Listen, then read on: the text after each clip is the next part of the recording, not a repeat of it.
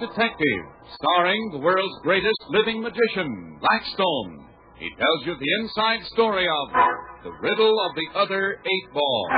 And right after the story, Blackstone will explain tricks that you yourself can perform, reveal the guarded secrets of the world's greatest living magician.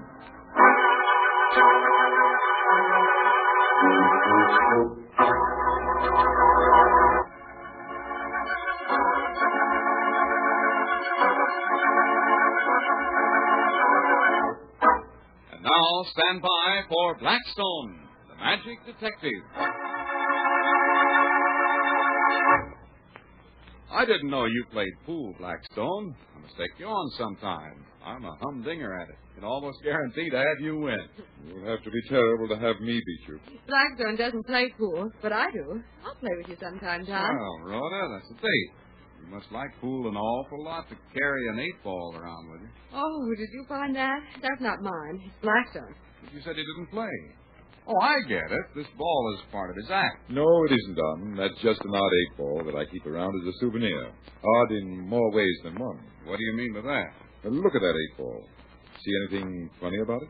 No. No, I can't say that I do. Turn it around in your hand. Turn it over. Look at all sides of it.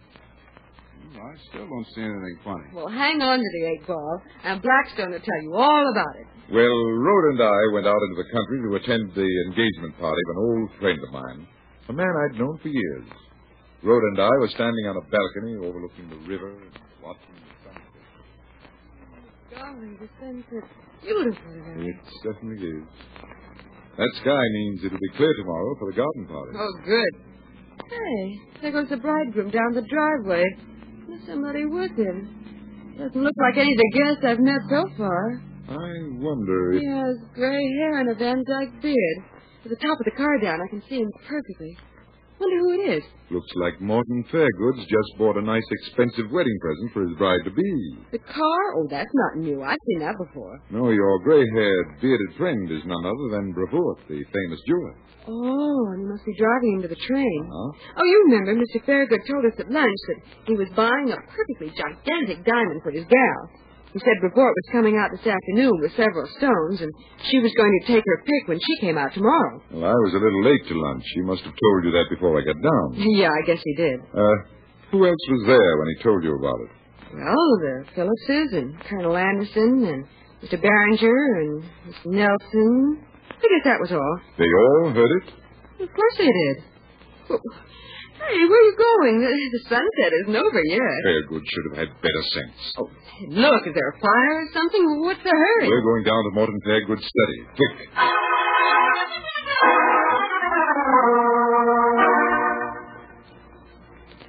In here.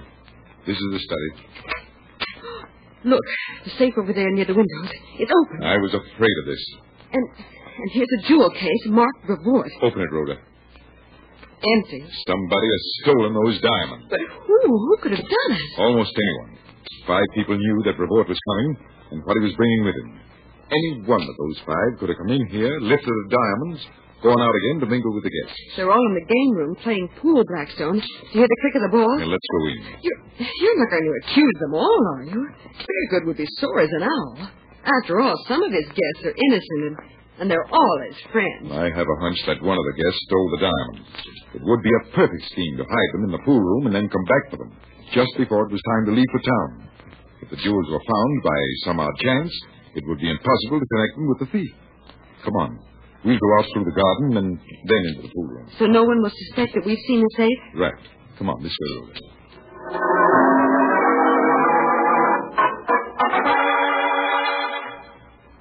Well, you beat us this time, but you must give us a return bout.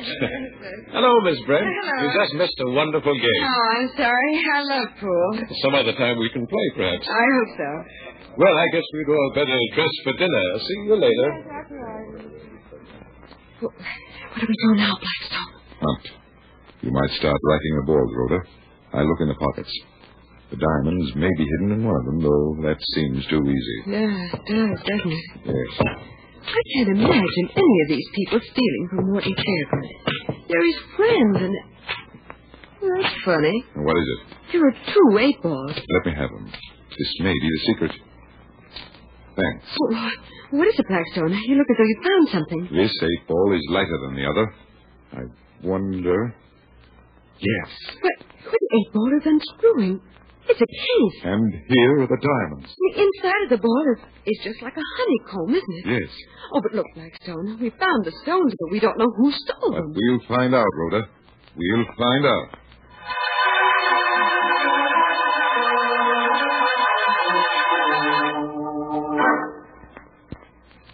Blackstone, I can't believe it. These people here are my most intimate friends.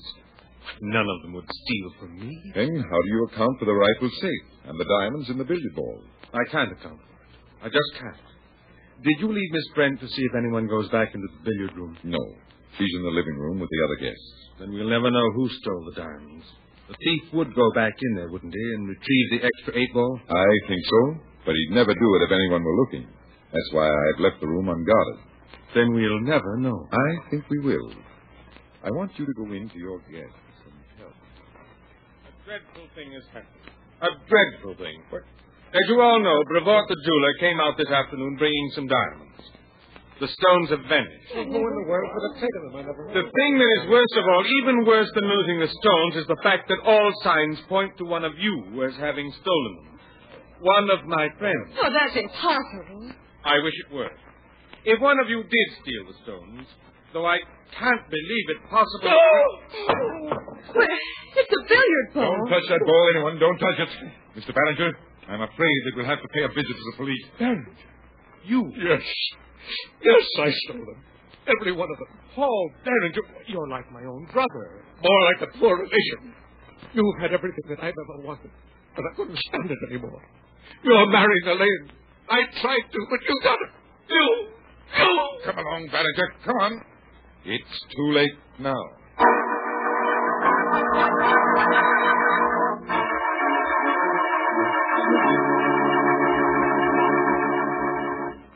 Well, what made Behringer throw the ball across the room? Remorse? Oh, no, it wasn't remorse.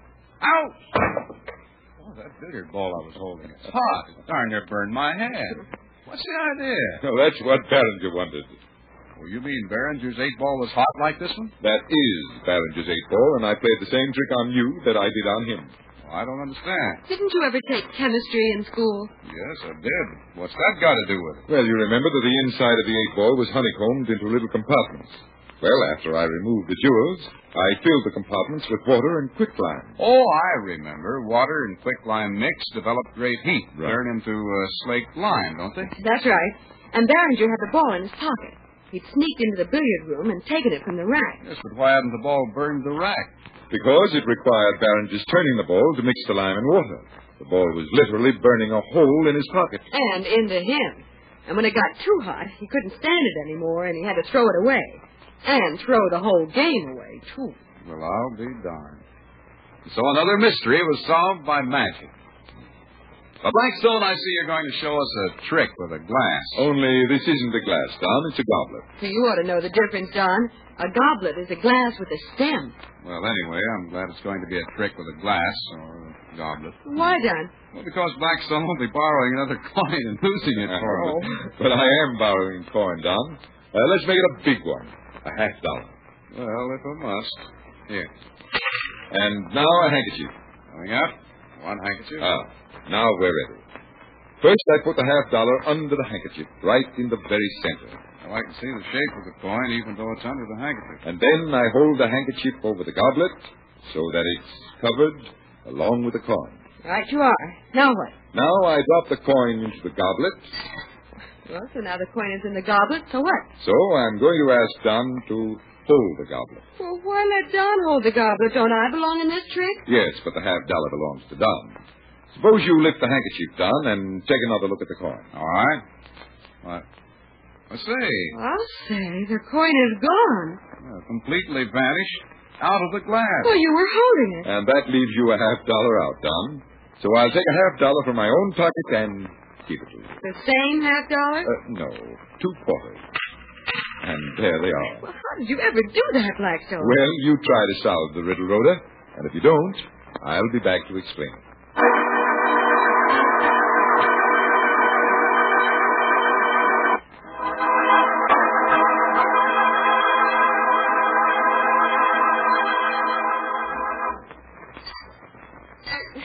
just can't make a coin vanish in this goblet, Blackstone. How did you manage to do Well, it? let me have the coin and the goblet, and I'll show you. Only this time I won't use the handkerchief. Well, that's a help, because without the handkerchief, we can see what really happened. Well, here you are, Don. I held the coin over the goblet. Under the handkerchief, of course. But do you notice how I hold the goblet? Well, yes, it's standing squarely on your lower hand. Does that help the trick? It does, because before I drop the coin, I do this. What? Well, you tilted the glass, And we couldn't see it while it was covered by the handkerchief. and you've tilted it so far that the coin won't drop into the goblet. That's the secret of the trick. When I drop the coin, watch what it does. But the coin struck the outside of the goblet. It landed on the foot, so it slid right into your hand. But it sounded as though it landed in the goblet. It did exactly. And that plunk on the foot of the goblet was just like a coin coming to rest inside the glass itself. So now you know the trick, Don. I handed you an empty goblet and kept the coin in my hand. And what did you do with $50? I dropped it into my pocket when I brought out the 2 quarters. Say, this stunt is easy, Blackstone. Easy if you don't use too large a goblet, and practice it a few times. Even I can do it. I hope you like that trick, ladies and gentlemen. And until next time, this is Blackstone saying good magic and goodbye.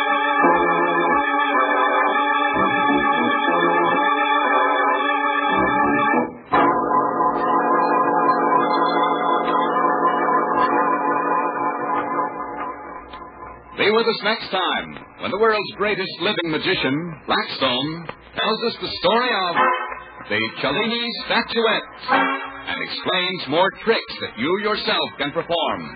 Listen in again to Blackstone, the world's greatest living magician.